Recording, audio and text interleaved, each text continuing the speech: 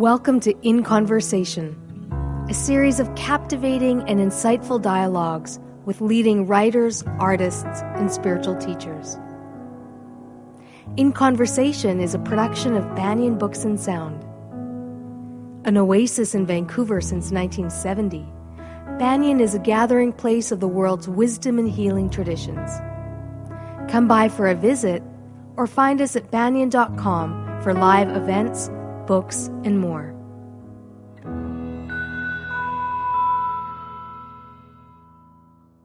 This is Farah Nasralli, and I'm thrilled to be here with Stephen Jenkinson, teacher, author, storyteller, ceremonialist, spiritual activist, and founder of the Orphan Wisdom School, a teaching house and learning house for skills of deep living and the making of human culture.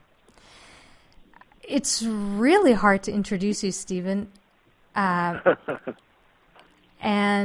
really hard to know what questions to ask you because your knowledge is so profound and so relevant. So let's just start by talking about your manifesto, Die Wise. What birthed that manifesto? Oh, boy. Well, you know, if you speak with too much authority about what you yourself have done, it sounds like you were on it the whole time, and that's far from the truth. It's certainly not at my command, but I was there, and I remember a few things. And one of them was, you know, I got into the death trade, and I was willing in the early days. You know, I was taking direction pretty well, playing in the sandbox nicely with the others, all of that kind of thing. Mm-hmm. And the thing that started to get to me was, first of all, there wasn't a lot of curiosity about what we were doing. There was a lot of certainty about it. And I was in my 40s by then, and I didn't really trust certainty that much anymore. It's kind of it's an amateur's mistake, you could say. Having it and thinking that it's necessary is an amateur's mistake. But a pro is a pro because they know how to be ambivalent about the undertaking and to find a way to proceed, but to do so with a combination of, you know, hesitancy and some circumspection that allows them to be wrong and to second guess themselves and to get it right. And I didn't see any of that at all. And so that was the first thing that got me going. The next thing was the stuff that passed for what you could call good care or compassionate care or dignified dying, all of that kind of thing, relied enormously on antidepressants and sedation at various stages of the game. Of course, not for everybody, but frequently enough that you began to ask yourself, what kind of dignity is it if it's bought with this much medication? That was the other thing. Those two things together prompted me to wonder if we were doing what everybody thought we were doing, which is to deliver on everyone's right to die well. And it turned out that the definition of dying well didn't include a lot of consciousness, didn't include a lot of awareness, and didn't include a lot of questioning or sorrowing or real substantial grief. Those all seem to get in the way. So between those three things, I guess I found myself an outlier, an outsider in the Citadel, and they're only going to tolerate you going, yeah, but for so long, obviously. While I was there, I got a pretty good chance to get a good lay of the land, and they gave me a pretty nice position. You know, I was in charge of everything that was non-medical in the largest home-based palliative care service in the country for a while. So I'm not shooting from the hip in what I'm saying to you. I mean, that's what I saw, and I've no reason to lie, and I've no reason to exaggerate. And somehow, when it came time to write about these things years and years later, the word manifesto was the obvious word to choose to describe the position that I had taken. And I'm kind of adversity's right-hand man when it comes to the Citadel now. And I guess at some level it made me a little dangerous for the status quo, but much more importantly, my own status is irrelevant, but much more importantly, dying people deserve a lot of willingness on the professional end to learn more and not to be in the customer satisfaction business any longer. But I don't see anybody willing to forego the pleasures and the privileges of being in that business. And so, such as it is, my little enterprise shows no sign of becoming obsolete. Mm-hmm. So I have many questions now. Yeah. But the first one is grief. You mentioned not a lack of willingness to really face or understand how to face grief. Well, can I quibble with the phrasing and say it's not a matter of facing grief, because that sure puts you in some kind of like regal chair regarding that thing. And I think it's much better to say grieve, not how to face grief, how to grieve. Mm-hmm. Turn into a verb. Turn it into an adversary. Turn it into a skill. I mean, that was essentially, I guess, my program, such as it was to advocate on behalf of grief, if you can believe that. And that's what Tim Wilson, who made the film about me for the National Film Board, must have seen, because as an afterthought almost, he called the movie about me Grief Walker. Mm-hmm. So I think intuitively he knew that I was making the case for grief, not making a program for how to deal with it, how to cope with it, and when that fails, how to medicate it. Mm-hmm. So it's the act itself of grieving. Yeah, grieving is not reserved for people who are sad. It's not reserved for people who are dying, God knows. So grief is a human skill, and I think it comes from a somewhat grown-up willingness to realize that if you play by the rules, if you do all the right things, if you eat enough bran, if you think enough good thoughts, if you visit your doctor every year, if none of this buys you what you imagine it's going to buy you. These are good things to do, don't get me wrong. But they're not an insurance policy to see to it that nothing goes sideways. Mm-hmm. Stuff goes sideways all the time for people who play by the rules. And for people who don't play by the rules, they smoke a pack of cigarettes a day for 75 years, not a trace of lung cancer. Go figure. So I don't have the answer as to why it is the way it is, but there is something about grief that's a knowledgeable and deeply sensitive undertaking, where you look at human life and go, okay, this is not a meritocracy. This is not a reward system. This is something in the order of love. That's what it asks for, and that's how it proceeds. And there is something in the nature of love, it seems to me, that you don't get more love back by loving. Like, that's not the program. The program is to become capable of loving, come what may. And, what comes back is all over the place. You don't love, and as a consequence, become loved and beloved necessarily. No more so than if you love somebody because you say yes to them, it means they're not going to leave you. It means they're not going to die on you. If you love somebody, this is grief speaking now. If you love somebody, you love them unto their death, unto the end of what you hold dear. And that's the great dare, I suppose, of being a human being and being conscious, is to be willing to love something that's not going to last.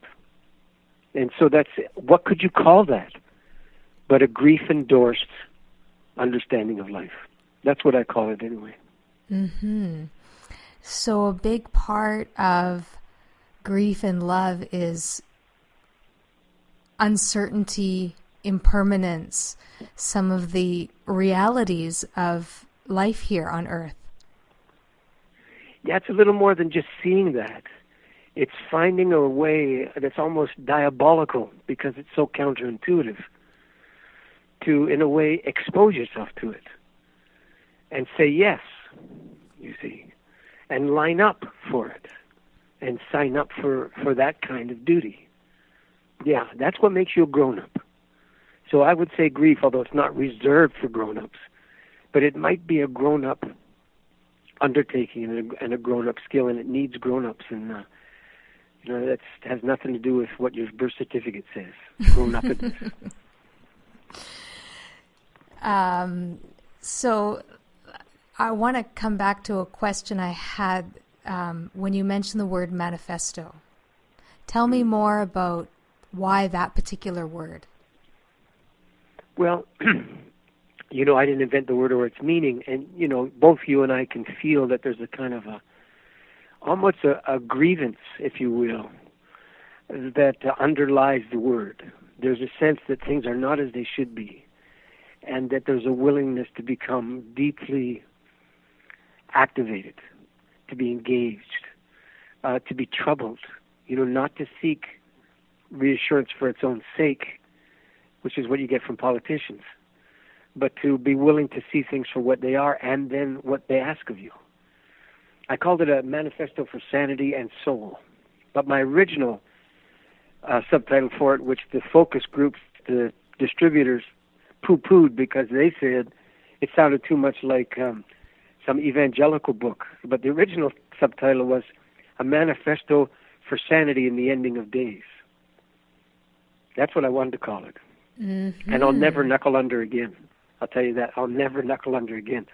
I don't think the current subtitle's bad. It doesn't underserve the book or the ideas, but it was a compromise that didn't have to be made, frankly.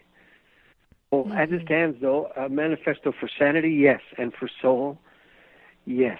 And sometimes those things can be diabolically separated, sanity and soul.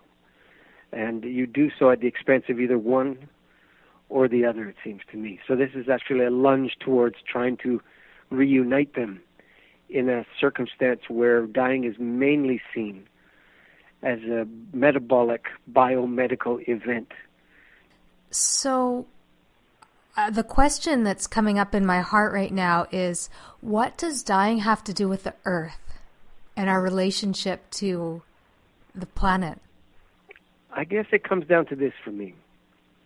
You look around at the so-called natural world, and one of the things you see is that it is not life that feeds or generates life. It's not life that sustains life.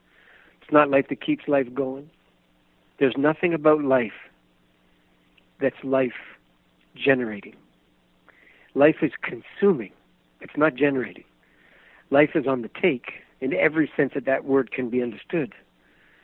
It's death in all its metabolic forms across the natural order of things that clearly and consistently gives life.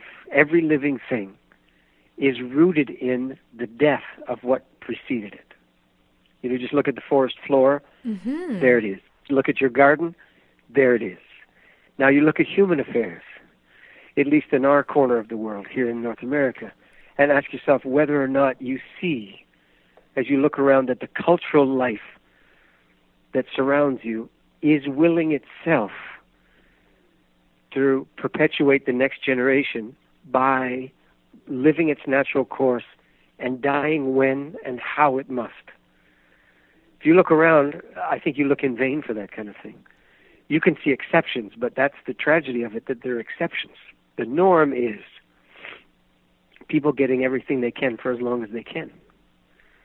And so we somehow, it's bad enough that our way of living is hard enough on the planet, but mysteriously, our way of dying is just as hard because we want to exempt ourselves from the food chain, when it suits us to do so. We never exempted ourselves when we were on the take, never. But now that it's time to participate in that way as a sustainer of the food chain, no thanks. Now, you can't think of a recipe that's designed for more deep existential loneliness for us than that. I'm not sure I understood the last part of what you said. About the loneliness? Yes. But it's pretty simple. It's if you were part of a royal family, let's just imagine this. And, the upside of being a royal is that everything comes to you on a silver platter. Now, ask yourself, what are your friendships likely to be? How's that likely to go? Are you ever able to meet people accidentally and form kind of enduring bonds with them based on the fact that you're in some way recognize each other or are equal in any way at all? And the answer is that'll never happen. Mm-hmm. Well, human beings in the Western world are something like that, in that we are deeply the beneficiaries of the natural order of things, but not in many ways are we its sustainer or ally. And, underneath whatever guilt feelings might be in there, I think there's an enormous amount of fundamental existential loneliness and separation from what sustains us. And I think that's what comes to call, frankly, when people are dying. It doesn't mean that people think of these things in the way that I'm saying them to you now, mm-hmm. but it doesn't mean that they're not in the mix somewhere, because they are. Do you think that spending more time in direct contact with the natural world would change fundamentally that relationship and our own relationship with dying? Not automatically, not inevitably, no. I mean, if you look around, it's my impression that people are out and about in their Gore-Tex more than perhaps ever before. And at the same time that they're out there climbing every mountain and, swimming every stream, the situation, as I described it to you, is proliferating. Mm-hmm. So I think it's important to recognize that we Westerners have a capacity to resist the pull and the draw of the natural world so fundamentally that we consistently set ourselves up to be its guides. That's hilarious. And its protectors. That's hilarious too. And mostly its beneficiaries. But never to be tutored by it, to be schooled by it, to be reduced in our expectation by it. Never to take a back seat to it. Never to say, it's bigger than anything I could think of. It's time I was quiet and took my direction from the way it actually is. I don't know that I've ever heard anyone actually say that or do it. I'm sure people who do. But if you're asking me on the broad strokes, do I think it's a given or it's inevitable that more time in the wilderness or the bush or at the seaside is going to deeply sensitize you to become a more humble sort of partner in the life of the world instead of its principal beneficiary and adversary? I would say to you, there's nothing inevitable about that at all. I don't see people change because everything's working out for them. If there's any change to be done, it seems to come from things going pretty badly. If there's any change at all, I should say to you. So, if I take it around to what I saw, ask yourself, is dying one of those times that you think is made to measure to bring out the best in people, whereby they finally see what has escaped them up until now, and their humility comes forward, and wisdom blossoms, and their capacity for deep compassion towards all life forms, etc. Is that what I saw? You know what I'm going to say. Yes, I do. It's not what I saw. So if dying doesn't do it for us, nature's going to do it for us? See what I'm saying? Mm-hmm. So we're up against it here, you see. So you mentioned in the first question consciousness. How is that response, or how does that awaken? I mean, you mentioned usually it's only when things don't go the way we want that somehow we become receptive to doing things differently. Maybe. You have to keep saying maybe when you say things like that, because it's not inevitable. You could say it this way. If things going crazy was a recipe for us getting sane, everybody would be sane tomorrow, wouldn't they? Mm-hmm. Because God knows it's crazy enough. Mm-hmm. You see what I'm saying? So you got to say maybe. But on this matter of consciousness, use a word at the end of your question I would rather use than consciousness, and that is awakenness. And if you just look at the etymology of the word, it tells you something. It doesn't have nothing to do with, arising from slumber, and it doesn't have anything to do with evading being in error or things of that kind. It literally means this. The A prefix, the Old English meaning of the A prefix means to be of, or with, or in, you could say, depending on the use. And then the root word is wake, which you know in two forms. In English, one of them is, if you're making your way through the water, you look behind you. There's the wake. And the other form it takes, of course, is when somebody dies. There's that, wake, too, which amounts to the same thing, because it's their death that has put that wake, if you will, into high relief, right? Mm-hmm. Just as the way they lived put the wake into motion. Put the word back together, and what is the condition of being awake?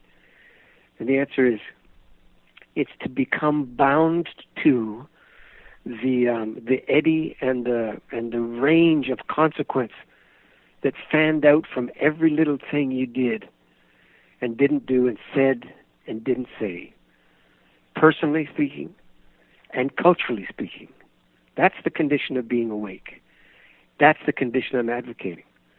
And that's why I spoke about grief earlier, because I think it's virtually impossible and unnecessary to become awake and to do so somehow not bitten, if you will, or visited deeply by grief.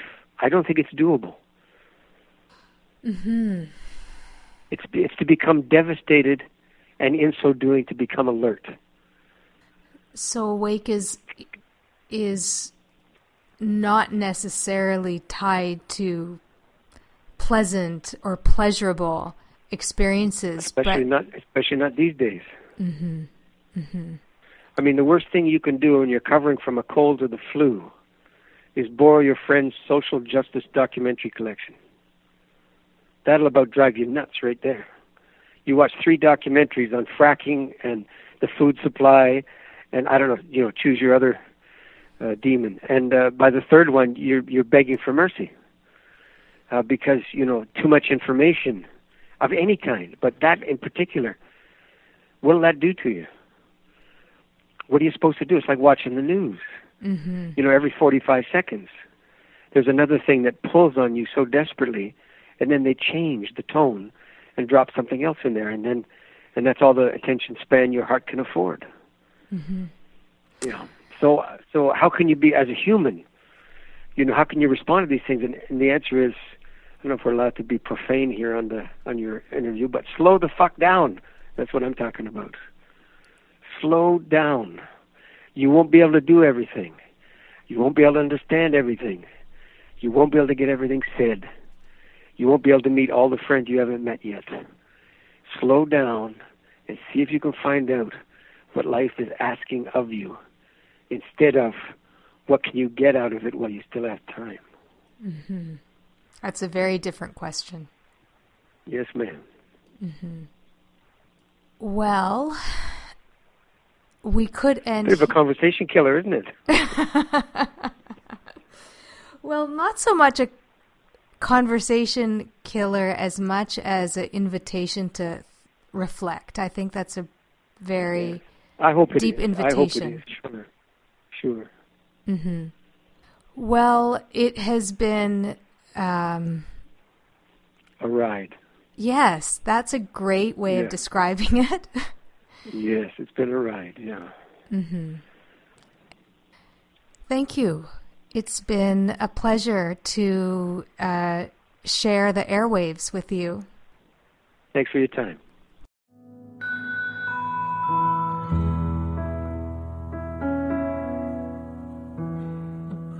You've been listening to In Conversation, a podcast of Banyan Books and Sound, Canada's spiritual and healing resource since 1970.